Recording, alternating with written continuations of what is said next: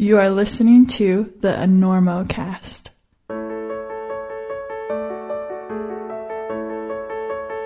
Greetings. This is a message from Dr. Alan Honlove of the Good Catch Institute.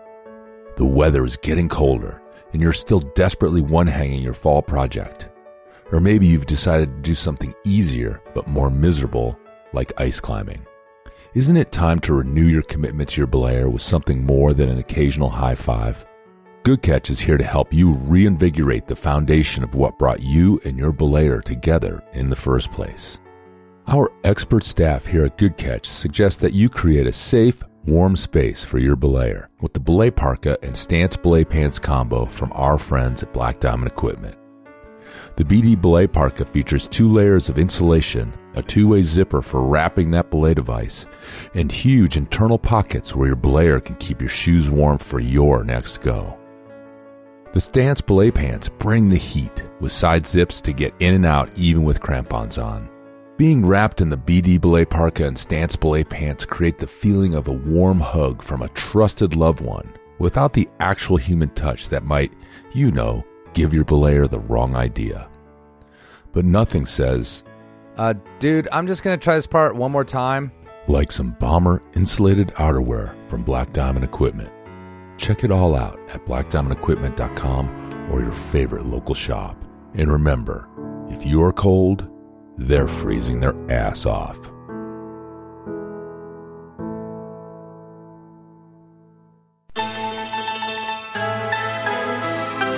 Hey, what's up? It's your toes talking here. That's a nice alpine climb you got there. I'd hate to see something happen to it. Like when we get cold. Life gets pretty miserable, eh, hotshot? Instead of a ballerina up there, you feel like a walrus. Not a svelte walrus who swims all day, but one of them big ones who let seagulls crap on them. And if we ever do warm up again, well, get ready to howl like a banshee. And not a cool banshee that scares everybody, but one of them banshees the other banshees make fun of for sounding stupid. So get with it, buddy, and get some sick mountain boots from Sportiva. That's right, Italian made. So high-tech they're like, what? Oh, we gotta go? Alright, just listen to your toes and check out all of Sportiva's ice climbing and big mountain boots at Sportiva.com or your local shop. And tell them your toes sent you. Listen, where are you playing in town? Are you playing here? We're doing the Enormo Dome, whatever it is. It's terrific. Oh, it's yeah, big big house. place We sold outside it of out. town. That's a Very big nice. place. You sold it out. 20,000 seats. We really should. Look, you better get up there before you panic. Those pens are loose. You're very good. I have really enjoyed climbing with you. We'll make it. I don't think so. But we shall continue with style.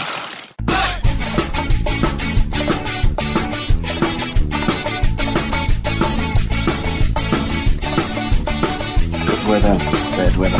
Now or later, anytime for climbing. Today's show is brought to you by Black Diamond Equipment, with support from Maxim Ropes.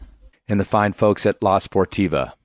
And don't forget our charter sponsor, Bonfire Coffee. Go to bonfirecoffee.com and enter Enormo at checkout for a discount on great coffee and to support the Enormocast. And now back to the show.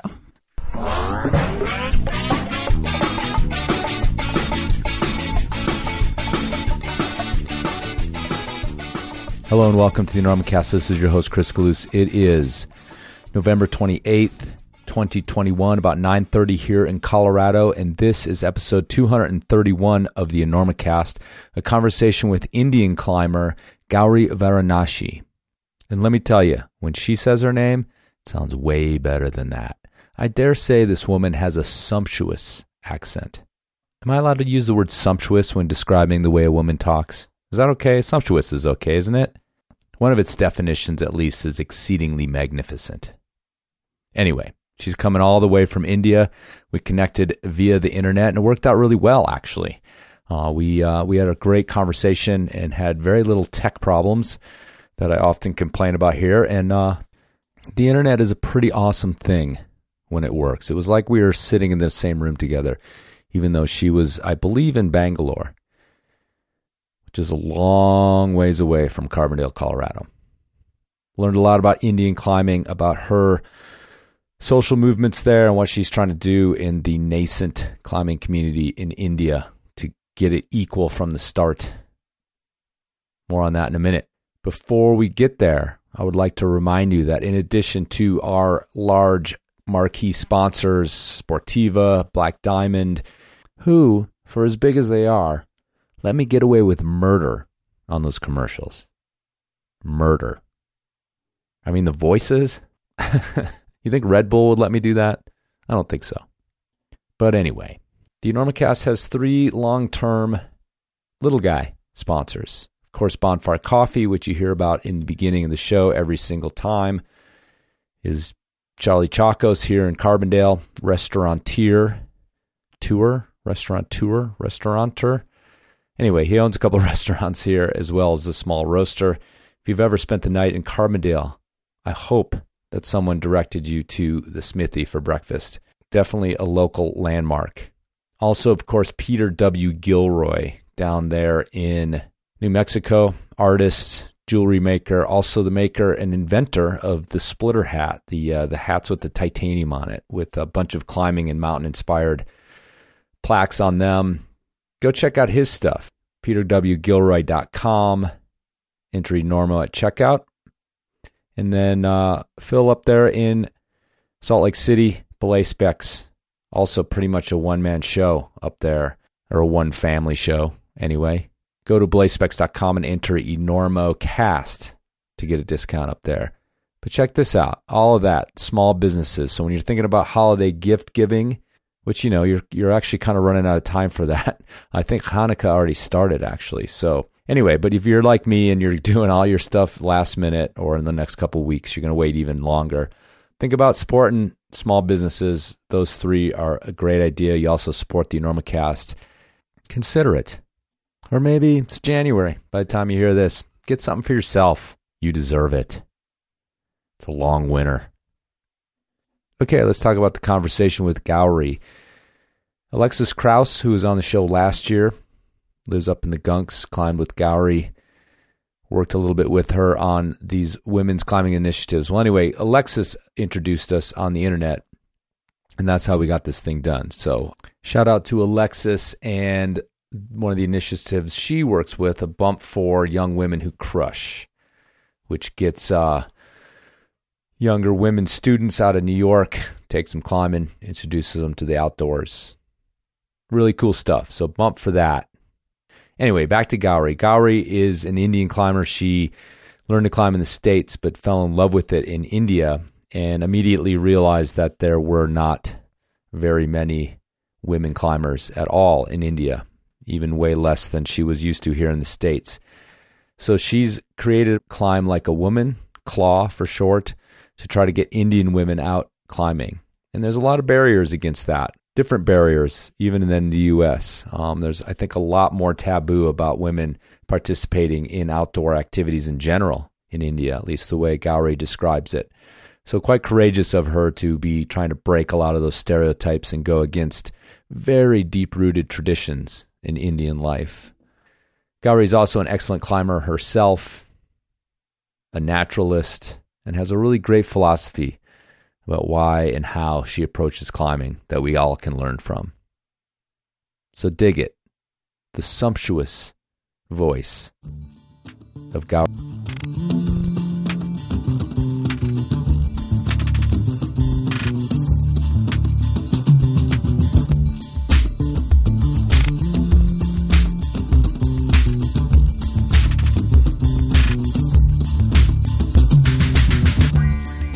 Reading your bio, you first initially climbed when you were in the U.S. It sounds like going to a climbing gym, and then, like a lot of climbers, you learned a bit there and then graduated to climbing outside and fell in love with it, and then kind of returned to India as a climber. So can you describe a little bit about like what the climbing scene in India kind of looks like, the numbers, the type of people who do it, and the climbing that is available to you where, you know, at least where you live and maybe even across the country? Because I don't know anything about it other than Hampi.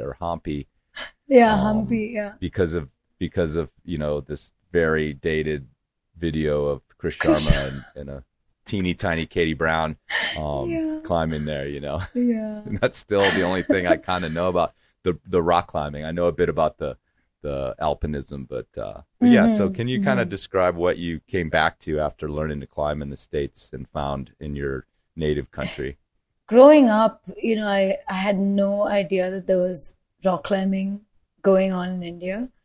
And I got introduced to rock climbing in the US. And then funnily, I was actually told by one of my American friends that there is a Facebook climbers group for Bangalore. And I was stunned. I was like, really? How did I not know about this? And so this was in 2014. I reached out to the person who was sort of spearheading this new, outdoor movement in India at that time. Specifically actually in Bangalore. So I reached out to him and I said, hey, I'm going to be coming and visiting home for a few months in between, going to college in the US. Can I come join you? Will you take me out climbing? He said, yeah, of course. Why not? And first thing I noticed was so few people were actively going climbing outdoors. So there was a WhatsApp group which had about, I don't know, maybe barely about 100 people in that group.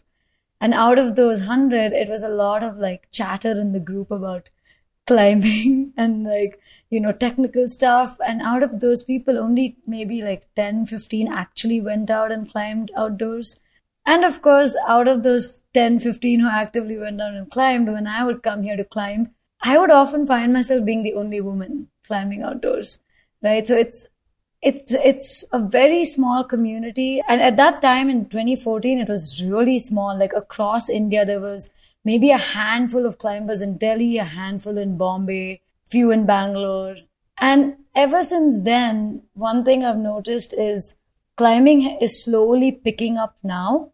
And so now there's definitely more intro workshops taking place in Delhi and in Bangalore. And just because of that, more people are, getting familiar with the sport. And of course, social media helps a lot, right? People see it and people think, oh, I want to go climb and get photos of me climbing. That's also a little bit of a part of it. But because of that, there's been a lot of interest and the climbing community has definitely doubled in numbers. Now we have WhatsApp groups that have 200 plus people in it in each city. So yeah, the climbing community is slowly growing, but there is still a long way to go in India. It's it's still a small group compared to the US where it's so developed now and well established. It's still a growing community here. And in terms of even developing crags and opening, bouldering areas, there is a lot to be done and it's happening at a very slow pace. And in terms of climbing areas, there's also, of course, access issues. So it's kind of, in these initial stages where people are still sort of trying to figure out everything about climbing, but they also want to go explore and establish new places. But it's tricky because it's not always so easy to either have that skill set in order to go and, develop new crags quickly enough, or we don't have enough funding or access to gear. So it is still very much a process. And in terms of access, just to give you a little quick intro to all the different climbing areas. Hampi is, of course, the most well-known, bouldering mecca of India, right? But there's also about 2 hours away from Hampi, there is a place called Badami. And Badami is basically the most well-known sport climbing crag of India as of now. That is a red sandstone crag, which is all single pitch sport climbs. And the hardest one, I think there were a few people who came and climbed, the hardest climb there in Badami as well, which is called Ganesha. It's an 8B plus climb. And apart from Hampi and Badami, there has been a lot of development recently up in the north. So it's the foothills of the Himalayas. So it's pine forest and the areas are just stunning. And there's one place called Setan where it's been sort of well developed. It literally feels like you've gone abroad and you're not climbing in India. The rock quality is excellent. and it's nestled in this pine forest up in the mountain, and it's just beautiful. But there's a lot more development and exploration happening now in the mountains. For example, Ladakh has a bunch of climbing areas now and even a few sport crags. Setan is near Manali, so Manali has a lot as well. There is some in Uttarakhand. So just kind of spread out, all over the foothills of the Himalayas. There are these new places popping up. Are you considering moving? Actually, this past year, this year, so I just came back from the mountains. I was there for about 2.5 months. I just absolutely fell in love with not just the climbing there, but also just the nature. It's funny because I was kind of sad when I left the US, but I was also excited to come back to India. And one of the things that I felt really sad about was, I just thought, I'm never going to see all these plants. I love foraging. I'm into wild edibles and wild mushrooms. And I thought, I'm never going to see these plants again. I'm so sad. But then it was amazing because I got to the mountains and I realized I know all the plants. I've met them before in the US because it's such similar, plant diversity. It was all the same. And it was just, it was really, really exciting for me to go realize that for me, it's not just climbing there that's kind of, drawing me there, but it's also the plants. So the development that's going on now, I know that in the past, the intrepid French and a lot of times the UK climbers, especially in a place like India, former colony with all those unfortunate parts of that, but nevertheless, a connection to the UK. And so a lot of times those guys are the first people to come and develop a lot of those crags. Is the development going on now? Is much of it still a lot of visiting climbers, or are there Indian climbers spearheading any of that development? Yeah, so it's interesting because now I think it's finally sort of, flipped, where it is a lot of Indian climbers who are going out there and exploring and establishing new bouldering areas and even sport climbing. Just this year, there was a new initiative that started to set up an entire sport climbing crag in Setan, where it was already established as a bouldering area. But as people went to boulder there, they started seeing all these massive, walls, and they said, hey, why aren't we doing something here? So it was actually a beautiful effort. Bunch of us from the climbing community came together, sort of spearheaded by this one guy. But it was so beautiful because everyone started donating whatever bolts they had, money to buy bolts, and just we all put this together, and they just started bolting routes there as well recently. And it was just so beautiful to watch that happening, because I feel like the community is now, it's still small technically, but I think we've grown to a reasonable size where the community can now start saying, hey, why don't we put all our resources and time together and actually invest our time and energy into going to these places and establishing new areas, new routes, and that kind of transformation in what the community wants to do in India just shows that we are sort of growing and maturing as a climbing community, right? Very slowly, but it is happening. I don't think it's really something and I say we as in my generation of climbers, being, several generations past when I started, didn't really think about the fact that climbing has an economic barrier to it. I mean, it's hard to think about that when you're 18 years old or whatever, and putting gear together. We were a group of guys that we pooled our gear, and one guy had a rope and one guy had two friends, and it didn't seem like that big of a burden to us. But of course, we came from an economic place that hadn't trained us to that. But we've been seeing that in the States and talking about it with different communities, how there is this burden. What about in India? And you were just talking about the community pooling resources. But what do you see as the barriers there? And is the community thinking about that in terms of how to include all walks of life in the sport? I mean, economic barrier is for sure, a big reason why I think the sport is growing slowly in India.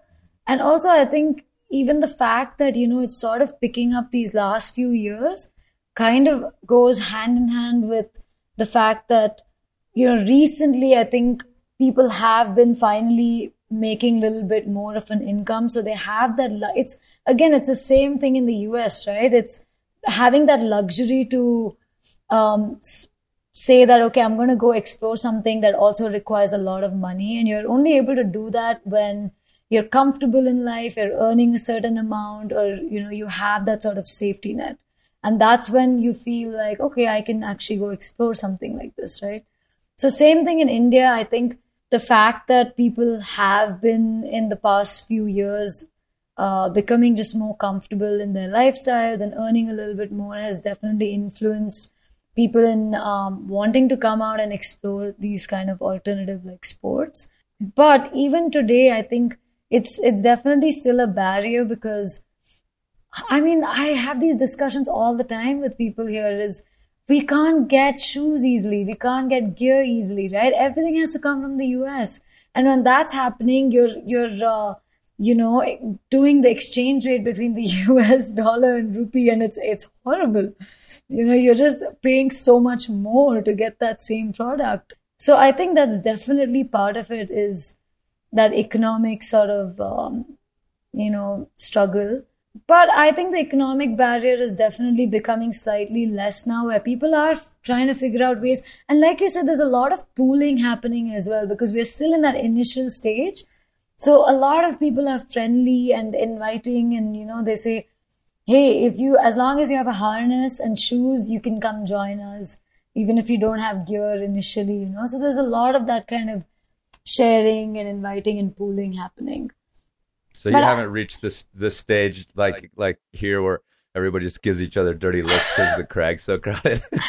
Not yet, no. Yeah, you guys are a couple decades away from that, but get ready. Exactly. No, it's funny because I lived near the gungs for so long, and I used to hear all these conversations with Alexis and some of the old time climbers.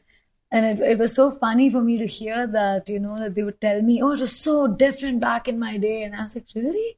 And now I'm like, oh, wait, okay. I'm kind of seeing this happening right now.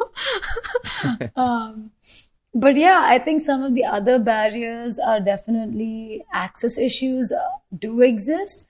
But I think that becomes evident once you're already part of the climbing community and you have become a climber. Because that's when you really go and end up facing those access issues, But I guess one other barrier I would say for people into getting into the sport itself would definitely be like a cultural sort of expectation or societal, what are people going to think? I'm sure we'll get into this more with women, but even with men, there is this sort of, hesitation or judgment that, oh, you're just going and, having fun and not actually doing anything productive. Like, what are you doing with your life? Because there are certain expectations even on men here in India, just because of the way the traditions and customs have been, and the way the society has been like slightly more conservative until recently. So there is still a little bit of that happening as well. So I think it does take a little bit for people to say, hey, I want to go do this, and it's okay if my family is not happy with me doing this. I'm still going to go continue to climb. There's definitely that in India for sure. Yeah, it's interesting because there's always been like this masculinity thing that's associated with climbing. Like you're this manly man that goes out and conquers mountains. That was kind of the old tradition, and but the thing I've thought about that is that turns it on its head a little bit with masculinity is that the fact is that we joke about how much we really actually fail when we go out and we climb, and when you first initially start it, you definitely look like kind of an idiot, and you flail and you fall and you don't succeed. And so I think about like a culture that has like these set ideas of masculinity, all cultures do, and how like going out into a world and being like a miserable failure for a while is probably like a daunting thing in terms of, if someone has a real set idea of masculinity. Yeah. And also, I think in India, it's one is that, and it is that masculinity issue, but the other is also, interestingly enough, there is this, like idea of you need to like work hard in life and live a certain way. And as soon as, families see everyone going out and climbing for hours and not working hard, they think, what are you doing? You're wasting your time. You're not doing anything productive. And on top of that, interestingly, actually, this is something that you might find interesting. For some reason, competition climbing has been around for a long time, right? And there are quite a few strong climbers in India that no one knows about because they only do, or until recently, they would only do competition climbing. And they have coaches who would not allow them to go outdoors. And so a lot of them would never go out and explore, rock outdoors. And the reason behind this was, and again, this is kind of goes in with this whole cultural expectation or societal norms. Families, and this doesn't just have to do with climbing, it's any sport. They only give it importance if their kids are winning awards and winning cash prizes. That's it. And they're like, we don't care what else happens or what else the sport is good for their children, as long as their kid is going and, winning cash prizes, and then they can go tell people, oh yeah, my kid's an athlete. He or she goes and wins cash prizes when, they do this climbing thing. And so that's what it was for so many years. And I realized when I started coming here in 2014, I kept questioning, why aren't there more people climbing outdoors? And I realized one of the reasons was this. Very few strong climbers were coming out and climbing outdoors back then in 2014 because they thought that climbing is the way to go.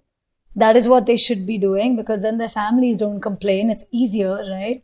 Because families are like, oh, I'm so impressed. You won cash. That's great. And they had this feeling that if they go outdoors, their training will get disturbed and it won't be efficient enough. And over the last few years, thankfully that has changed, and a lot of these strong climbers have been coming out and just, crushing it on rocks. And it's been really fun to see that transition as well compared to 2014.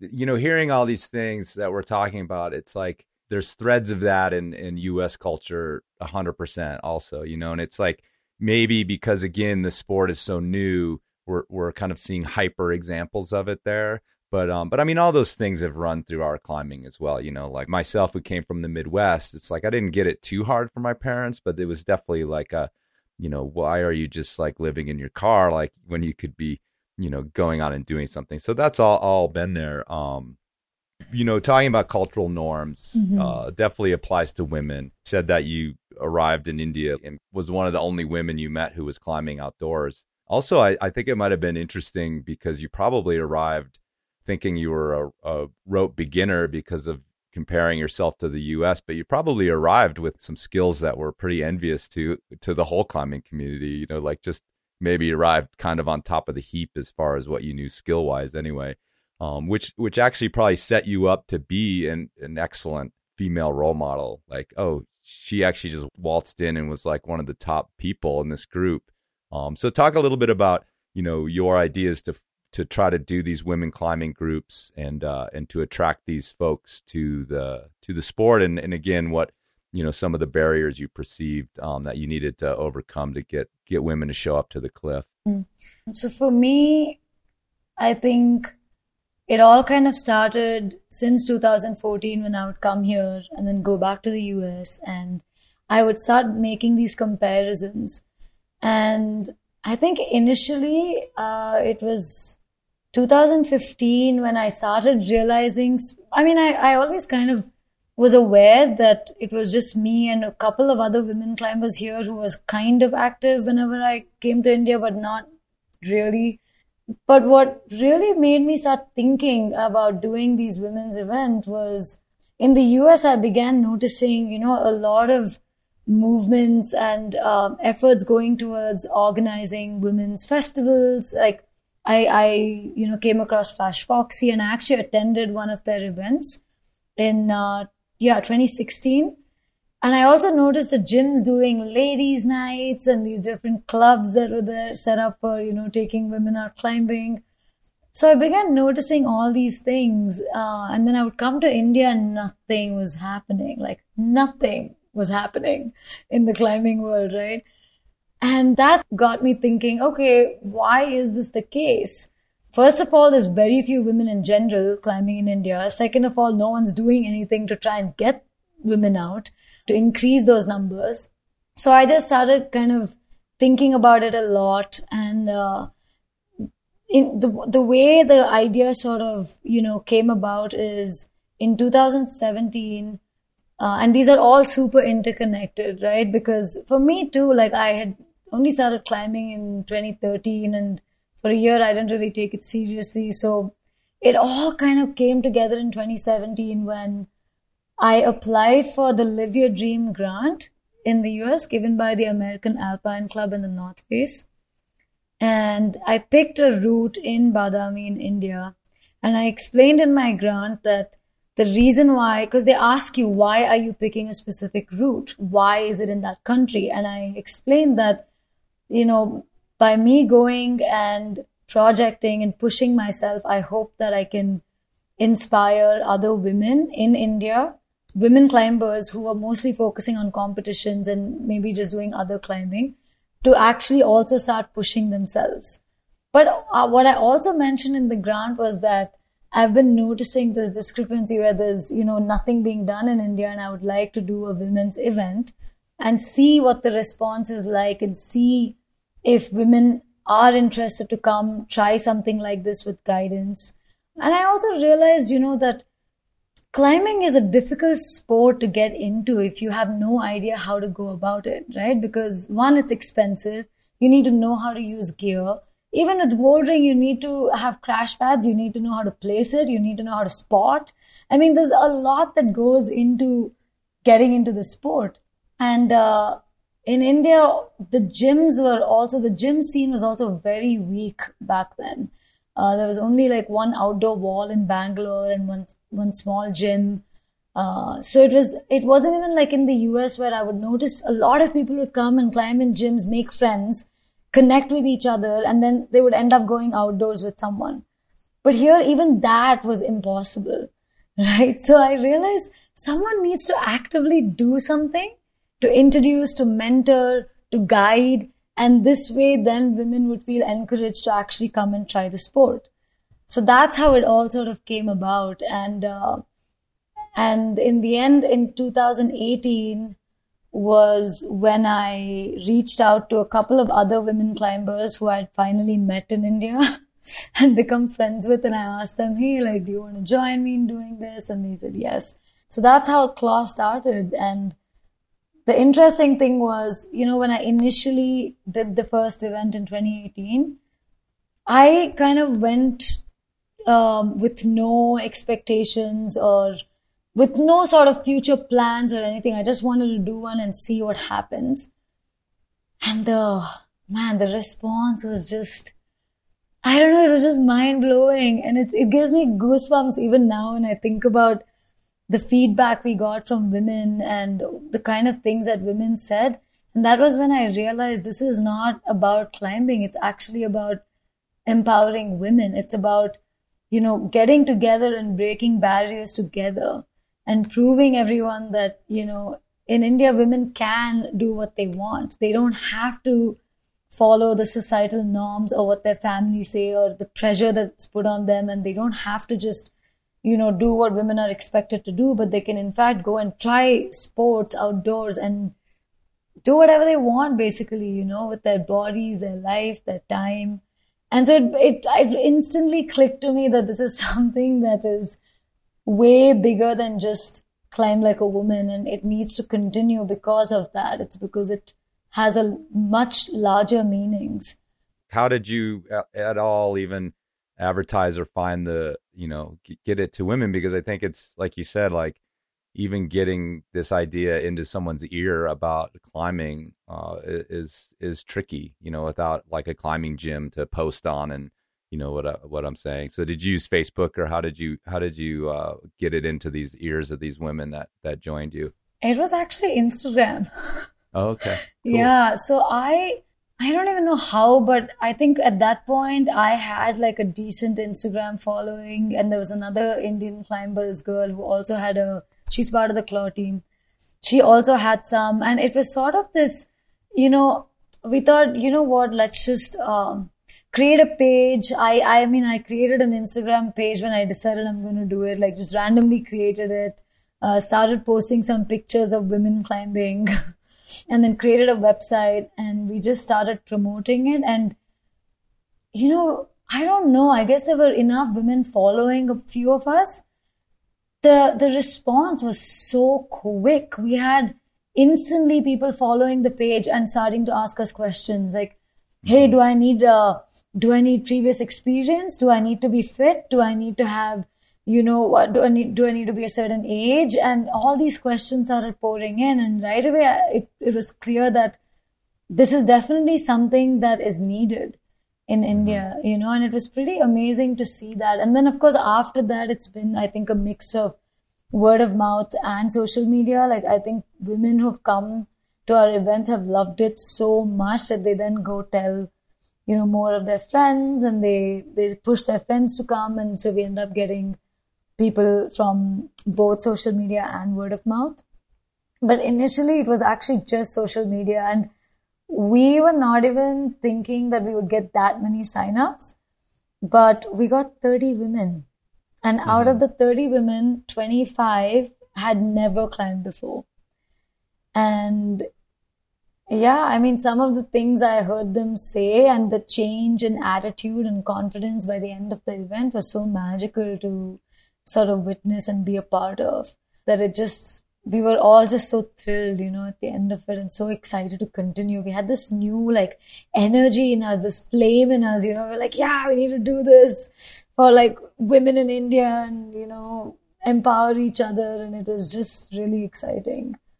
No, so I just wanted to share, some of the feedback that we've had from women at the end of claw events, right? Because I think that will really sort of paint the picture of why it's so powerful right now. I had so many women come up to me before the event and tell me, oh, I always assumed that climbing and sports are for people with certain body types, or like someone like you who looks strong, right? Or skinny, or all these misconceptions, right? And I had people come and tell me, I don't think I'm fit enough. I'm super nervous. I mean, this year at Claw, one of the women said she always felt super nervous to wear sleeveless tops. Even something as simple as that in India is something that women struggle with on a daily basis, right? Because you think you're going to get judged. You think people are going to, do so, I don't know, catcall you, or makes whatever, have inappropriate behavior take place. And so these struggles are so sort of in our faces every day that these women said it was so freeing for them to just come and wear whatever they wanted.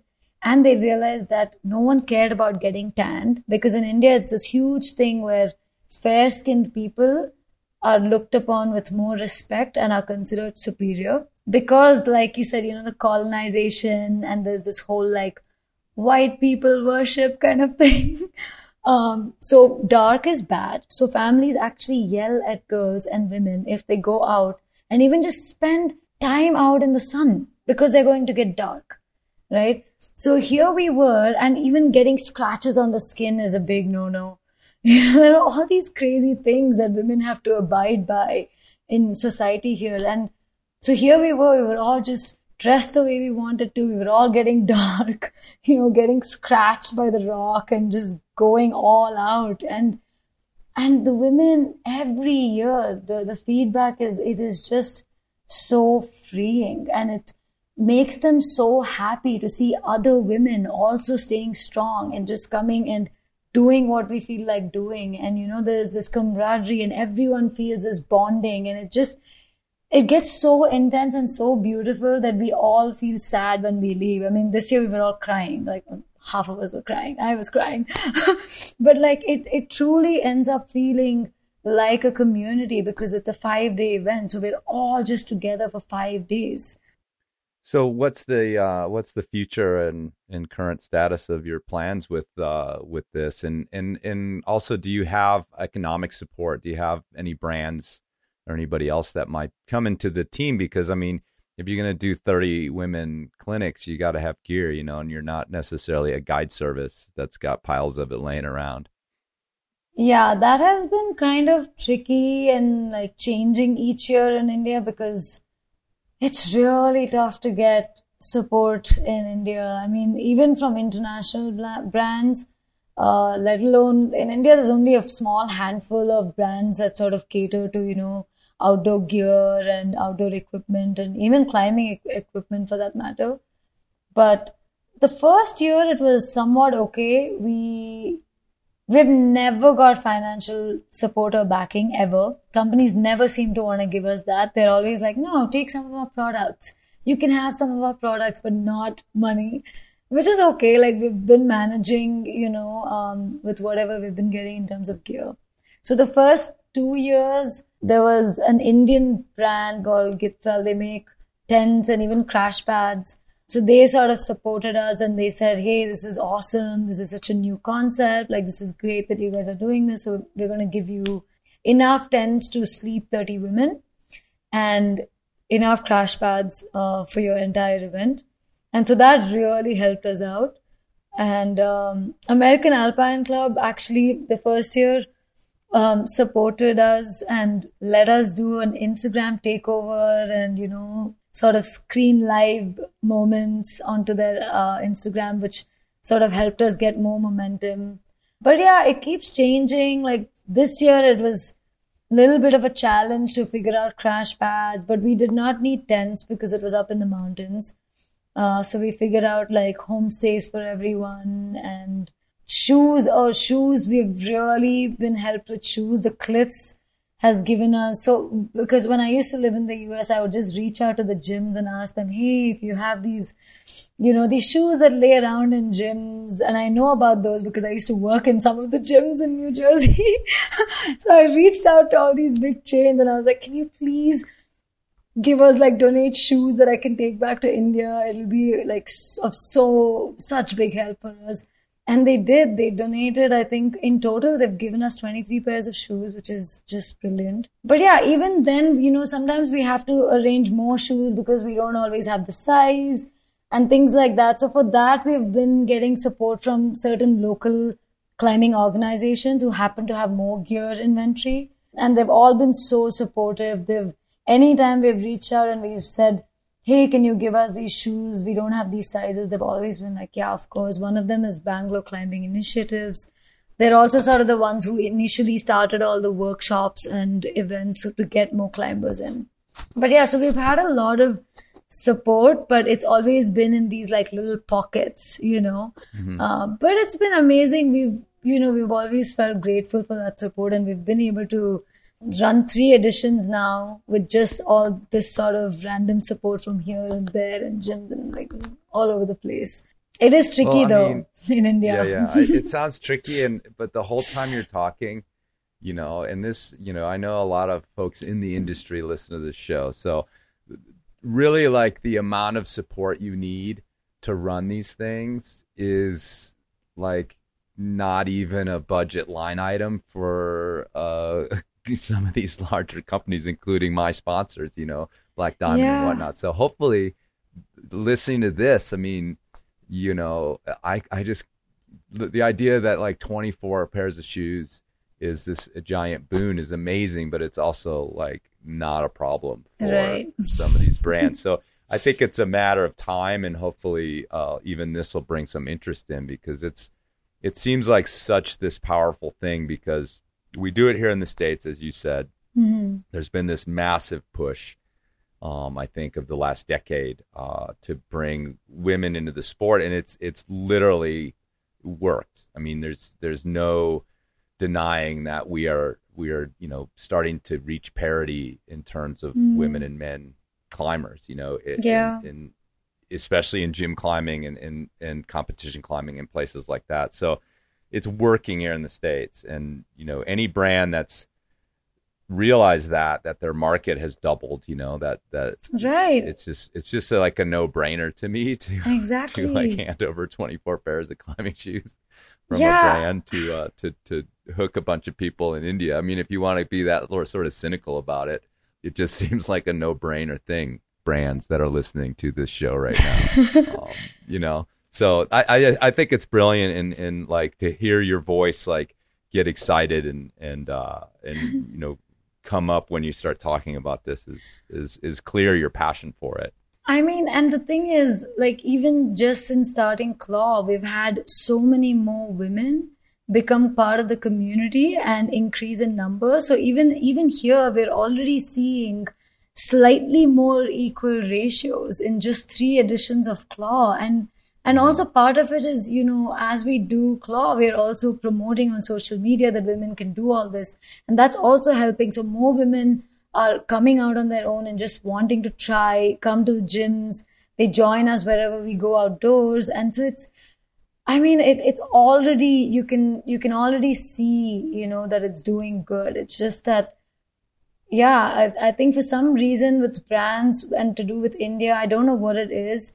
There's barely any climbers or athletes supported by brands in India. Mm-hmm. I think maybe it's to do with shipping and customs, and I completely get that it's all complicated, but it still surprises me that, it's really difficult in India and there are some strong climbers here, and there are some strong upcoming women climbers as well, but it's just a tricky thing.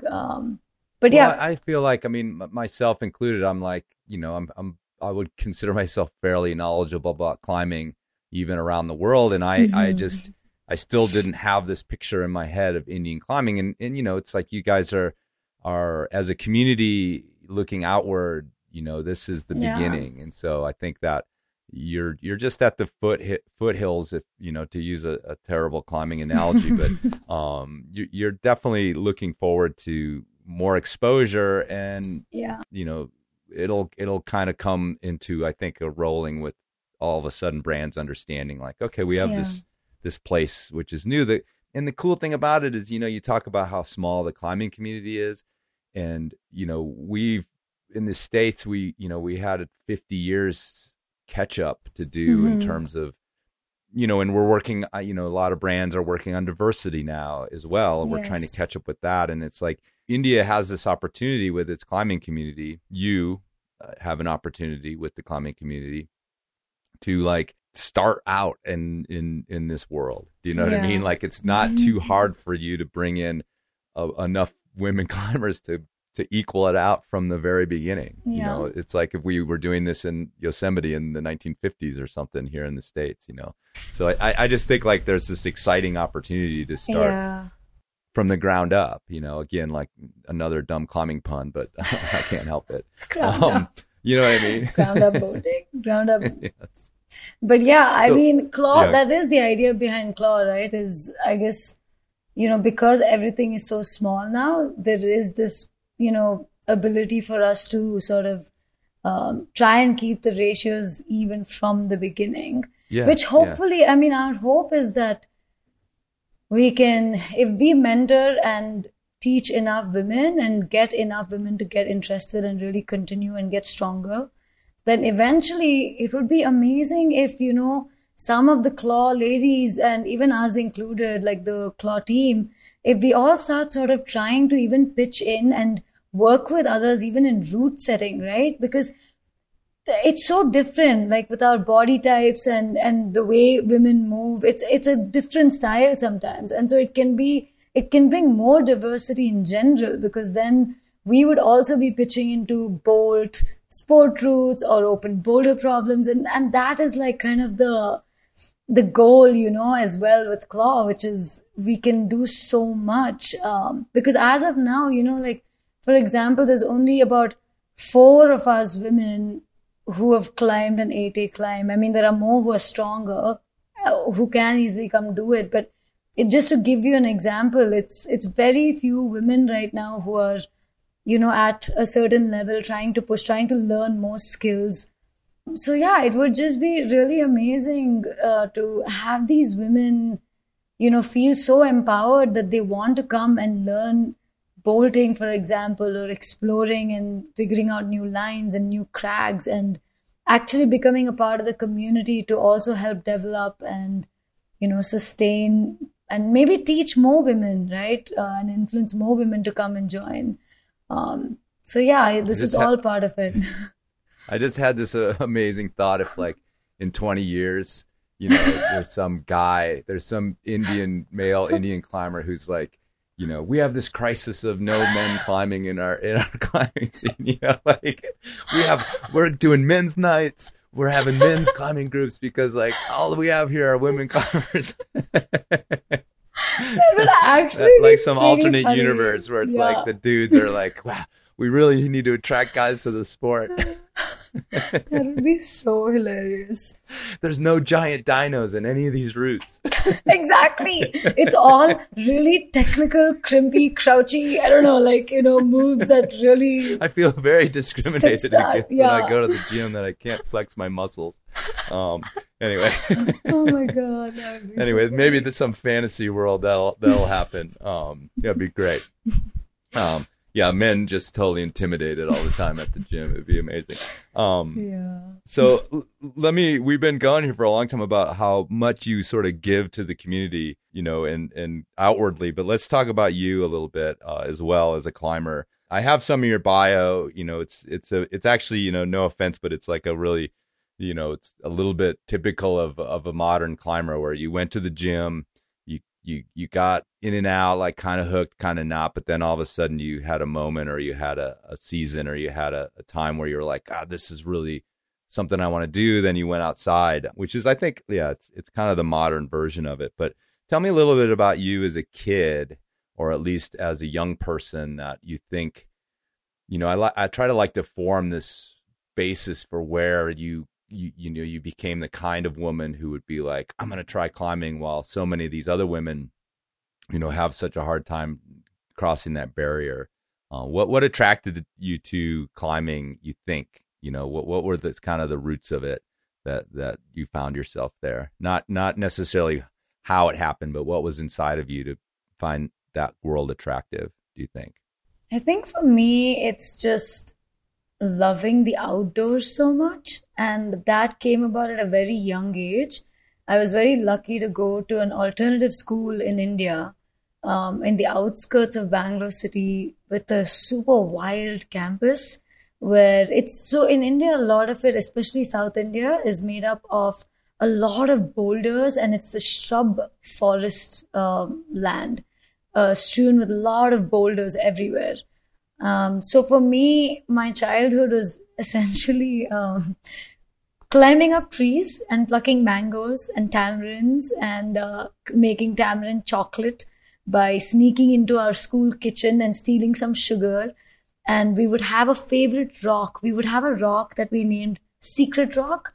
And this was my version of climbing at a very young age. It had a tree leaning next to it.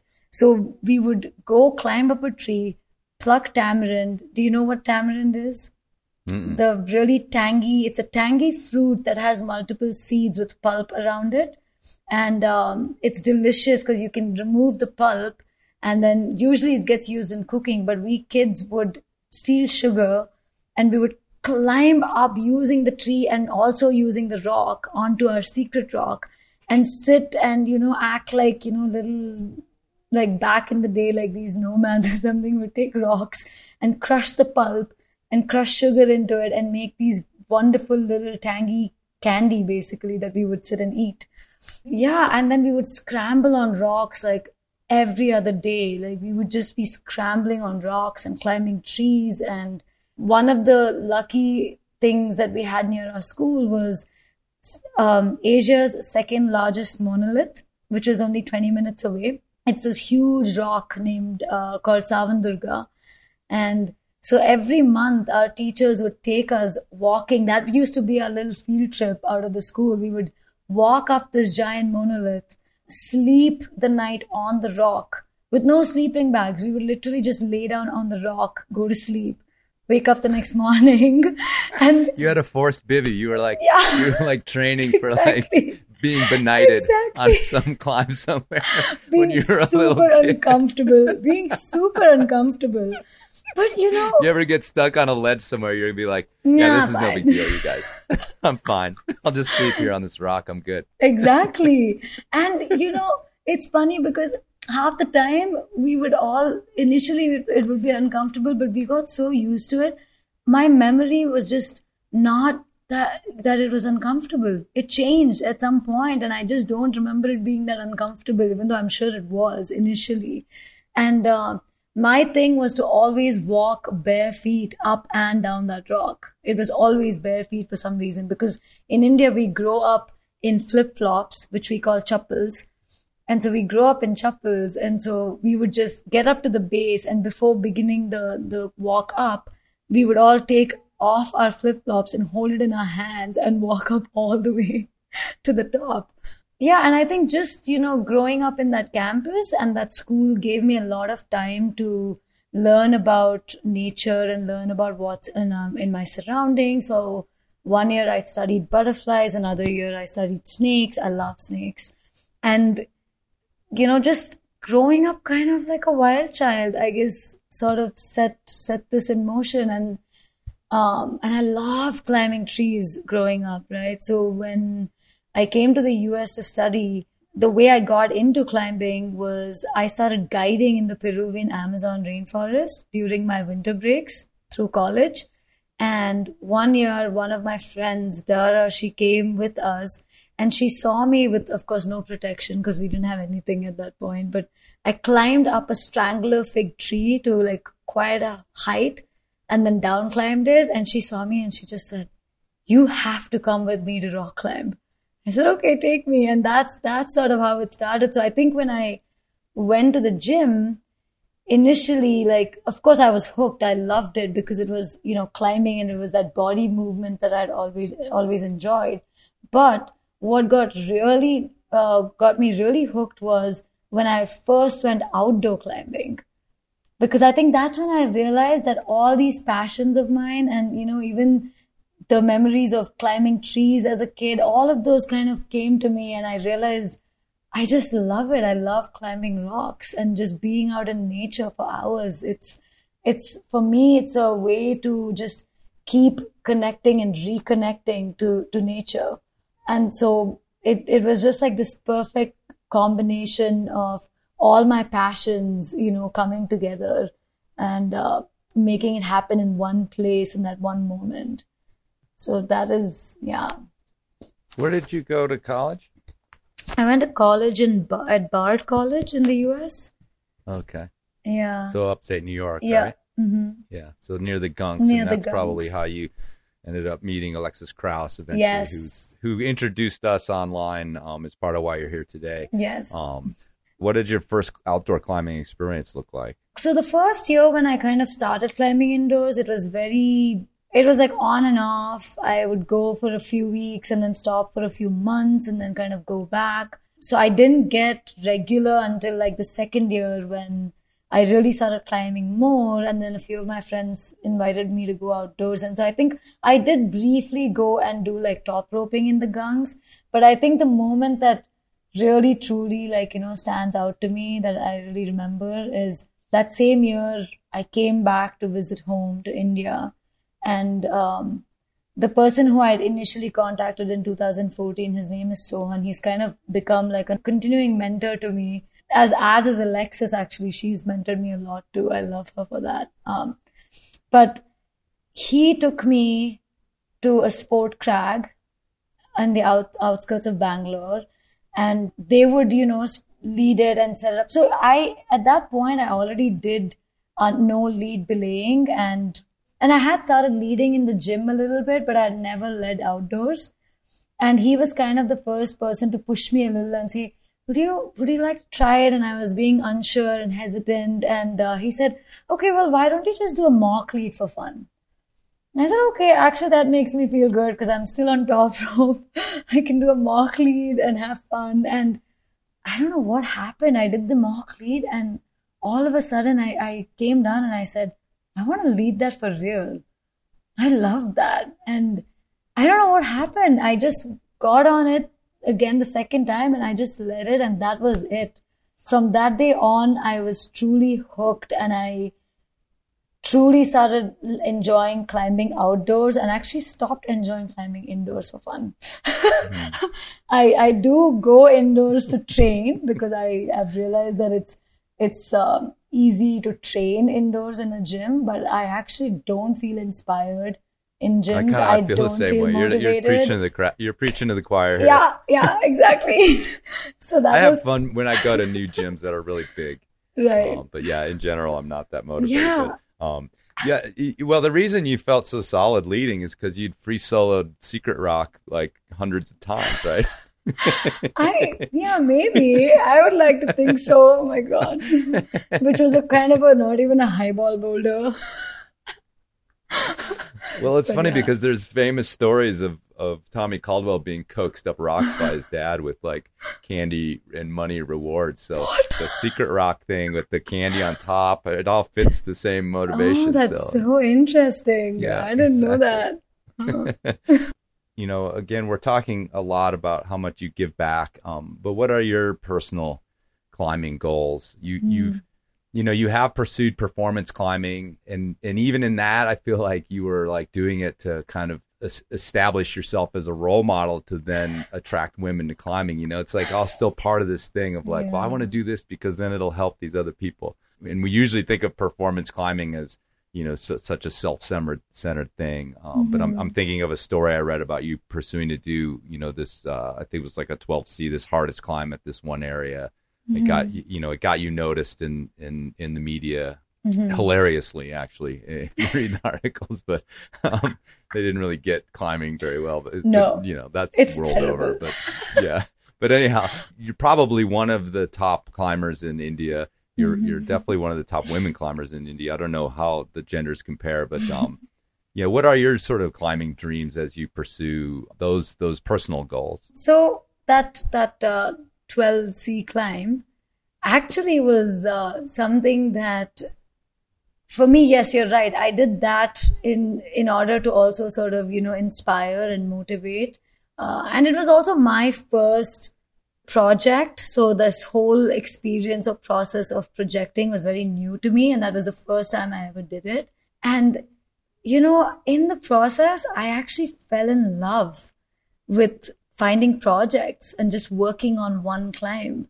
So for me, I think moving forward, something that I do want to continue to do is, so ever since French Indian Masala, which is the 12C climb, I told myself, because I loved walking to the crag every morning to the base of the climb. In India, even walking to the base of the climb is a crazy experience because in Badami, it's a very small town. So I would have to walk through a tiny village, past people's houses, with monkeys sitting there waiting to grab bananas from my hand. And, people basically out in the fields trying to take care of their morning rituals. And I would actually go disturb them, and they would all get up with their little mugs of water and go hide. I would feel so bad. But that itself was a crazy experience. And I would go and work on this one route. And I realized that I loved that process because to me, it was so calming and it would make me focus to a point where I would never focus on anything else like that, And what I also really came to love is how closely I got to know that one rock and that one route. I literally could remember every pebble or crystal or where it was or which hole was where. And like just getting to know this rock, was so beautiful to me. And of course, also understanding my own weaknesses, my own body movements, what I'm strong at, my fears, right, of falling. I really struggle with. It's still something that I'm constantly working towards. So I think personally for me, it's working towards, just training myself to not be so afraid of falling.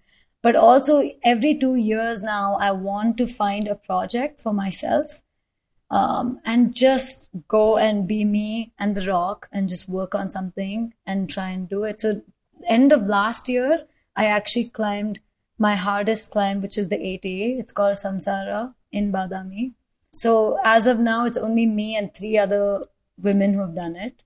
And I was the third one. And then a young 15-year-old girl was there on the same trip, and she watched me do it, and she got really psyched, and she tried it a few times, and then she sent it.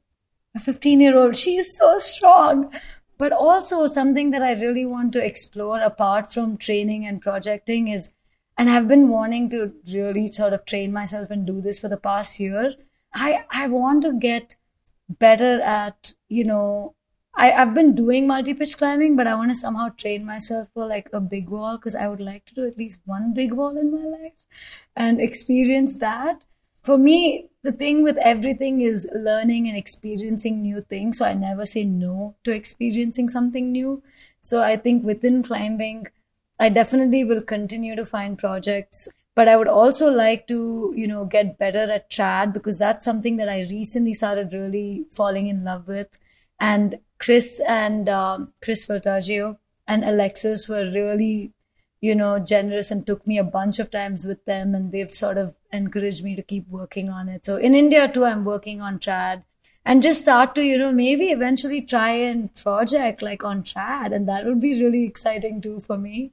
So yeah, I think my goal is to not just get stronger, but to also start really sort of fine-tuning my skills with technical skills and try and, just push myself a little bit more in terms of trad, and hopefully eventually big wall climb. And then, yeah, I think eventually that this is like much later in my life. I would like to also just get better with bolting and help with, exploring and establishing new lines, because I do love that whole exploratory aspect of things, of climbing as well.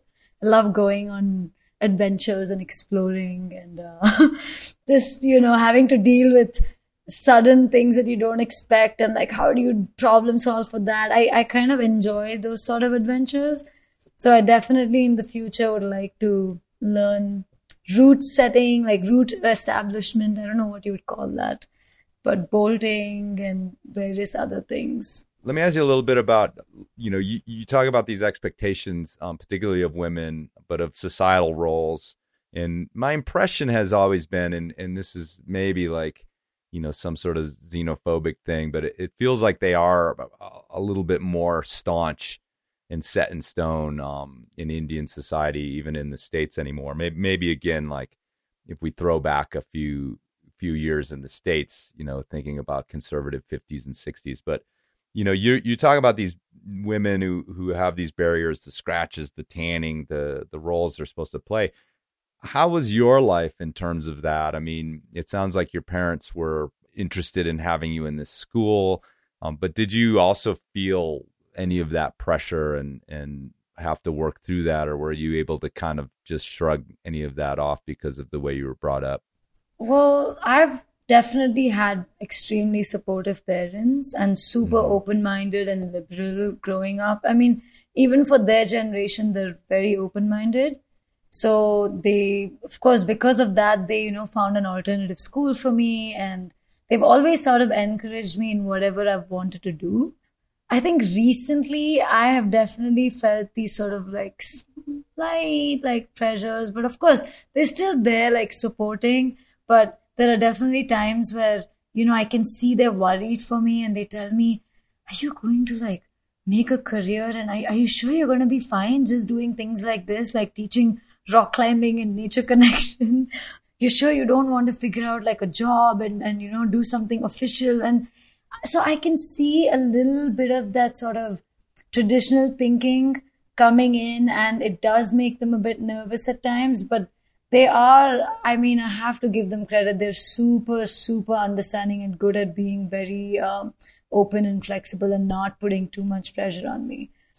So growing up, I think even when I started climbing, I personally didn't get too many, challenges thrown at me, or I wasn't asked to stop doing what I'm doing.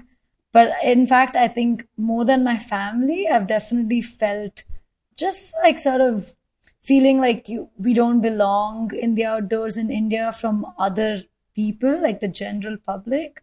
That has definitely happened to me personally when I've gone on my own climbing sessions and the outdoors, but also during claw, there were incidents that have happened. So I think in general, as a woman in India, you will have to face some of these challenges. It's something that you can't really escape. And I think a lot of it has to do with just the fact that I think maybe in the US, women's rights movement, there's been a lot happening for a while now. So there's been that time for people to change their mentality and change the way things work. Whereas in India, I think because things have been slower, right, to catch on, even including these various women's rights movements, it's taken a long time because it is definitely a more traditional conservative culture, especially back in the day. So I think it's just taken more time for all these things to catch on. So I think these changes have to and will happen. It's definitely happening, but I think it needs to just come from creating more awareness, education, exposure that people get, that women don't have to be treated like this, For example, like one time I went climbing with two of my guy friends in this mini forest that's kind of within the city. And of course, every time in India when we go climbing, there are access issues. We have forest department officers who either come and harass us or the police. And immediately it's like, what are you doing here? Why don't you have permission? You need to go get permits. And freaking India, if you try and get permits, you won't get anything for 2 years, probably 3 for all I know, so it's like, there's no point in even arguing with these people or trying to even get permits. But this one time, it was a lady cop and a guy and another cop, and they came and found 3 of us climbing, and instantly they were like, what are you doing here? We said, we're just climbing, we're not doing anything. And they said, why don't you have permits? We said, because it's just a outdoor, recreational activity. It's not like we're doing something illegal. And this is a public space. So we said, we have the rights to come here. Why are you giving us a difficult time? And to me, I was so stunned because the lady cop finally speaks up and says, yeah, I mean, it's okay if the 2 of you are here, but why is she here? And immediately it was, don't you know that you should be staying home? What are you doing in the outdoors? Do you know there are lots of crimes that take place in these forest areas where people come drunk and they do things to other people? There are so many rape cases in India. This is not a joke. And she just basically started scolding me for being outside and climbing. And I didn't know how to react. I was like, what am I doing wrong? Like, am I not allowed to come enjoy a beautiful outdoor space and enjoy nature and rocks? What have I done wrong? And this has happened a few times. This is not a one-off incident, so it is something that we have definitely faced. And one time during Claw, there's a reservoir in Hampi, and so all of us on the 3rd day or something, we were like, okay, let's all take a break and go and chill and take a swim. And so we all walked there to this reservoir, and there was no one at the reservoir initially when we walked up to it. But as we got there, and within, I think, about 15 minutes of us getting there, I don't know where they came from. There were about 15, 20 men that showed up, and they just stood all around, just staring at us, not moving, not saying anything, just staring at us. And we all immediately felt so uncomfortable, like we were not allowed to be there. We can't just enjoy a space without feeling unsafe, And thankfully, we had that year, that was the first year, so we were not able to find a woman like photographer or videographer. So we had this guy photographer with us and his assistant, these 2 guys, and they were so sweet. They tried to go and talk to these men and tell them, you're making everyone really uncomfortable here. Can you all just leave? They would not budge. They just would not leave. So we all of us women swam for like some 10 minutes. We just packed up and we left because it was just too awkward, and it was too, scary as well for us to feel that and see that happening. And so this is like, I could go on. There's just so many instances like this in India. So definitely there are those sort of challenges. My family has never made things difficult for me, but yeah, it's challenging. Yeah, I mean, that sounds really difficult. And I was actually kind of curious, and I sort of didn't really want to bring it up as like a negative thing because I was curious about that. Because I mean, even here in the States, we've got, this like idiotic pushback against these women only courses. But it comes up here, and I was wondering if you got pushback. And I was also kind of thinking about how much courage it actually probably takes you, if I can compliment you, to even sort of broach this kind of thing and create these groups because of this pressure around you to go stay in your place, and that sounds like really predatory what was going on there. Yeah, I mean, I can't imagine the sort of pressure around that, and maybe even feeling physically threatened at times with some of this stuff, and it makes me sad, obviously, but it also like it makes me impressed that your group would continue through that and just keep going, because that's the part of the intimidation of it, is to try to stop it from happening. Right. Yeah. So. Yeah, in terms of pushback, I mean, initially the first year, I think there were a few like male climbers in the community as well who were like, wait, but why is this? Do you really need this? Like, what? And of course, they were not, they were joking here and there and trying to kind of ask me, but no one ever sort of, put a lot of pressure or said anything rude or mean. And I think right after the first edition, after that, no one has questioned it, and everyone in the climbing community, everyone has been supportive. So these incidents that have happened are definitely like the local people around. But yeah, in terms of pushback from the climbing community, initially, I think people were a bit surprised, and I did have people asking me, but I think over time now, I think seeing that, ever since the first claw edition, there have been more women climbing, and this has been influencing and encouraging more women to just come try the sport and even try climbing outdoors. So now they're all just sort of like, oh yeah, this is good. We need more women climbers, which I know they genuinely felt.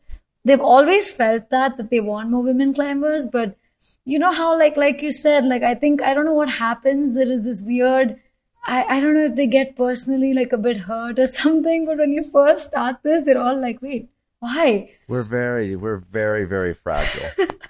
We are, us men. It's like, it's ridiculous how fragile we are. I mean, the last 2 years in the States, or maybe even 4 years in the States, have just shown how actually fragile we just whine and complain like endlessly about everything. It's terrible.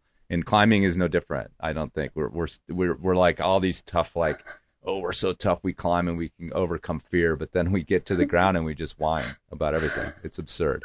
But so hopefully, you're like going to change that. But what you said about them suddenly realizing like women climbers are good. I mean, that I talk about that endlessly. Like, God, when I started climbing, there was really so few women in the sport, and it's great. It's like, wow, look around us. I mean, we were just all these guys, like these just sullen dudes, like hanging out together. And it's like so much better to have women around. I'm like, who has a problem with this? Like, what guy has a problem with this? It's like so much better now.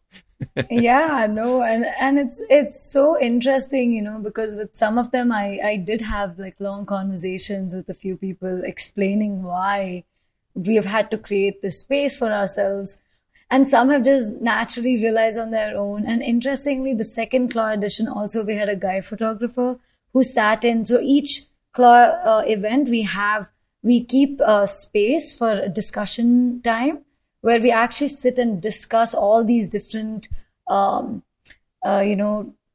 just sort of what the climbing community is like, these sort of details on what it feels like to be a woman and have to do such things and climb and deal with like general Indian public as well. Like we discuss a lot of different challenges that we face, so that we're also leaving these women with all this knowledge and this awareness, right? And it was so, so cute. But after our discussion during the second claw event, the photographer came to me and he said, my God, I never realized such like, details about such challenges that you all face. And I'm so sorry. I'm going to apologize on behalf of all men of this world. then you guys have to, I was like, it's okay, relax.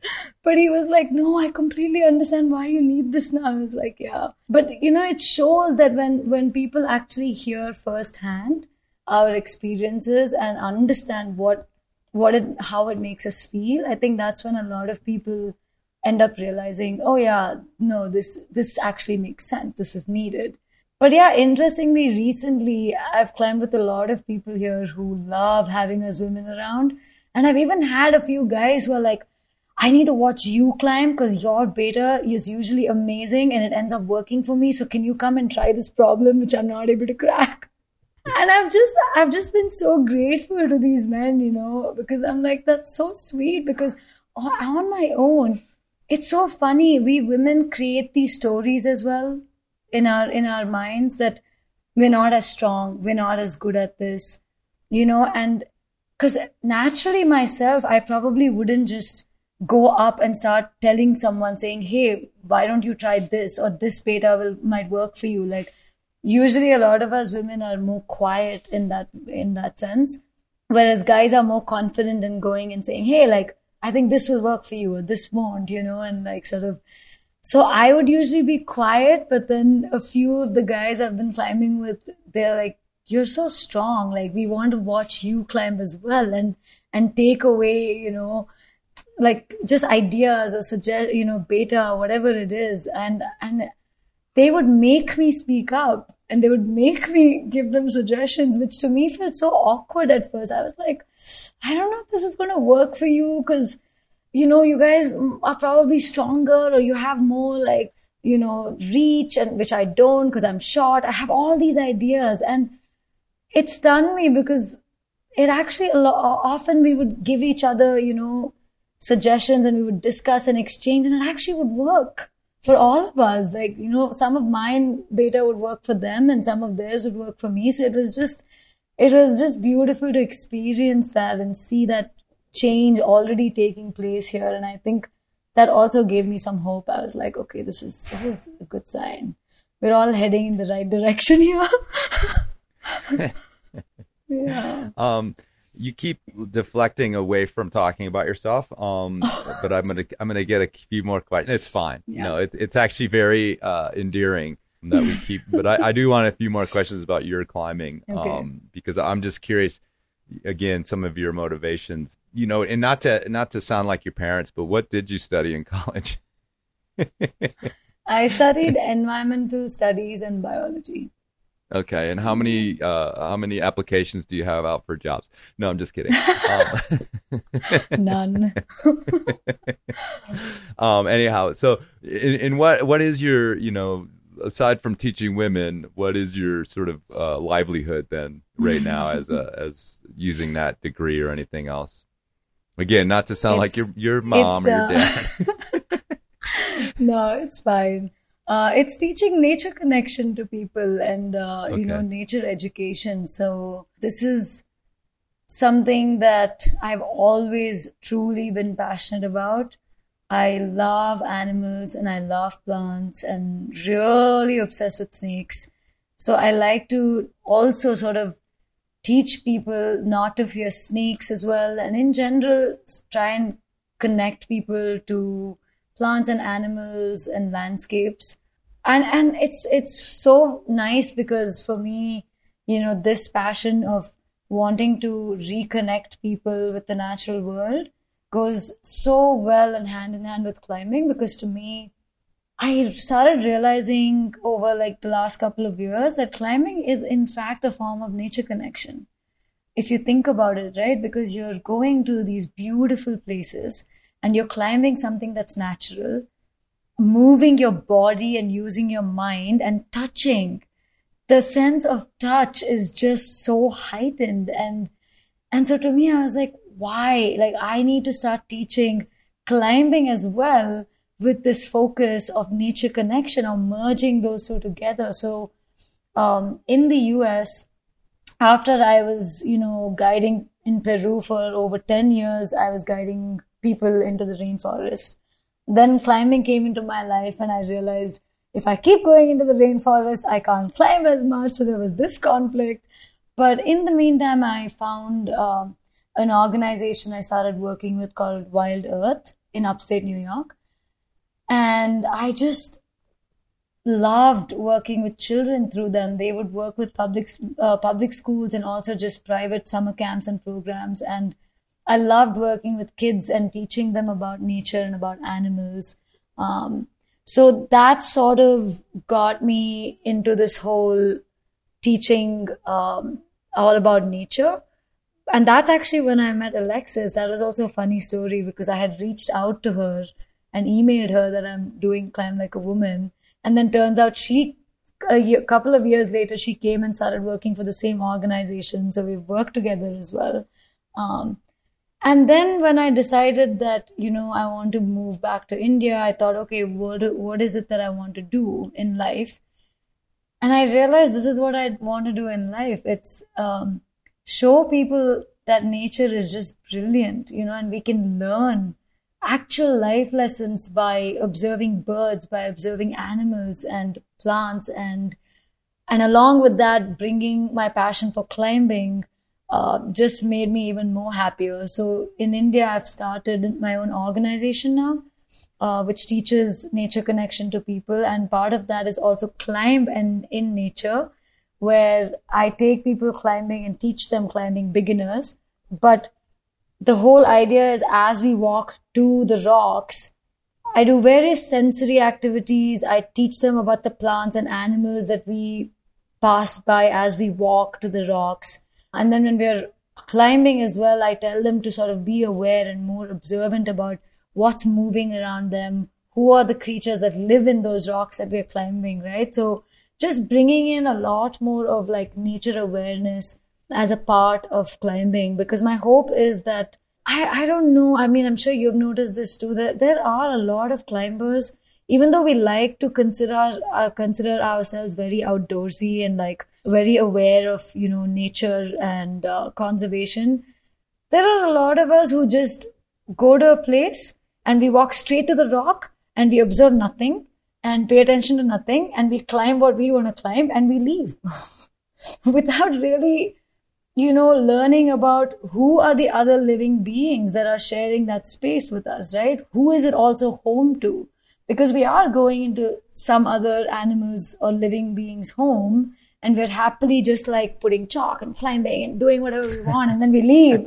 And it's just, to me, it's like so rude because you wouldn't go to your friend's house and just go mess things up and leave. It's rude, right? So I've noticed that even within the climbing community, there's definitely those climbers who are more sensitive and more aware, and they actually observe and become curious and learn.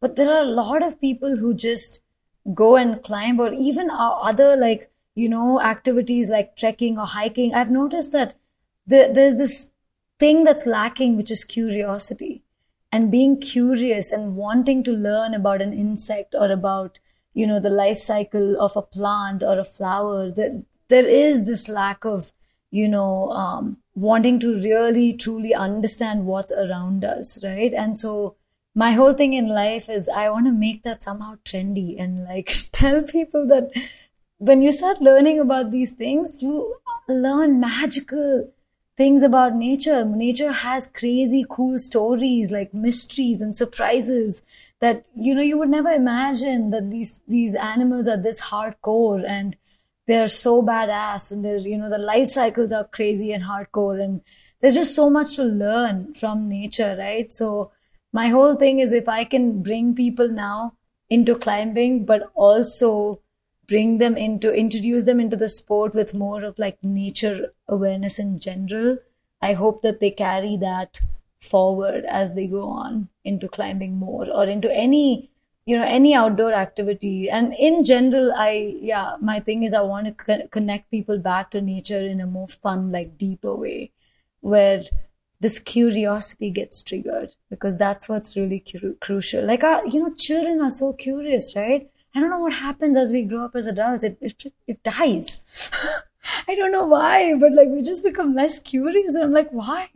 Why aren't we asking questions about that praying mantis or that grasshopper? Or, how does the grasshopper make that sound? How does a cricket make its sound? How do they lay eggs or whatever it is? We don't ask questions, but kids do. And so even when I was working with children, so here too, like the US, I've continued to try and work with children as well, because that sort of keeps, being around their energy and their questions of why and curiosity keeps my curiosity alive as well. And then I keep questioning, and then I like to go and teach this to adults. So it's sort of this whole process of trying to, bring back nature as something amazing that we have to value and continue to be curious about and learn about, because it's endless. Even now, I feel like I barely know a tiny bit about these, cool beings around me, like very tiny. Even though everyone in the US was so, people would tell me, oh, you know so much about insects and snakes. And in my head, I'm going, I don't know enough. I wish I know 3 times more what I know right now. So yeah, it's like a never-ending process, whether it's climbing or nature. For me, it's just, we just keep learning. There's so much to learn, so you just keep learning.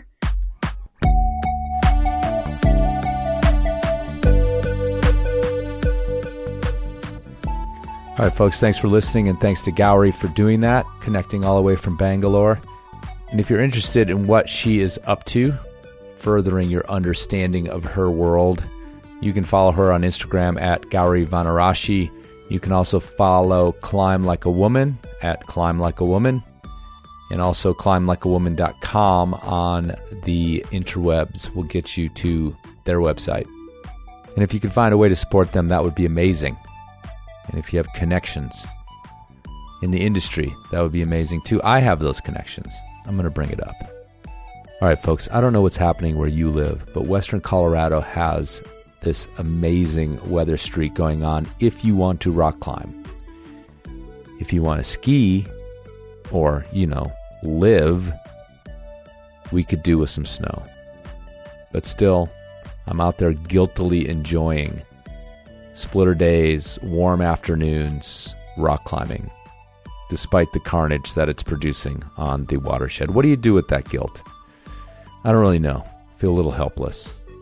But at least climbing takes my mind off that helplessness. I hope it's doing that for you too. Whether you're getting snow where you are, whether you're ice climbing, whether you're skiing, go out and enjoy the outdoors. It's okay. It's okay. And of course, check those knots.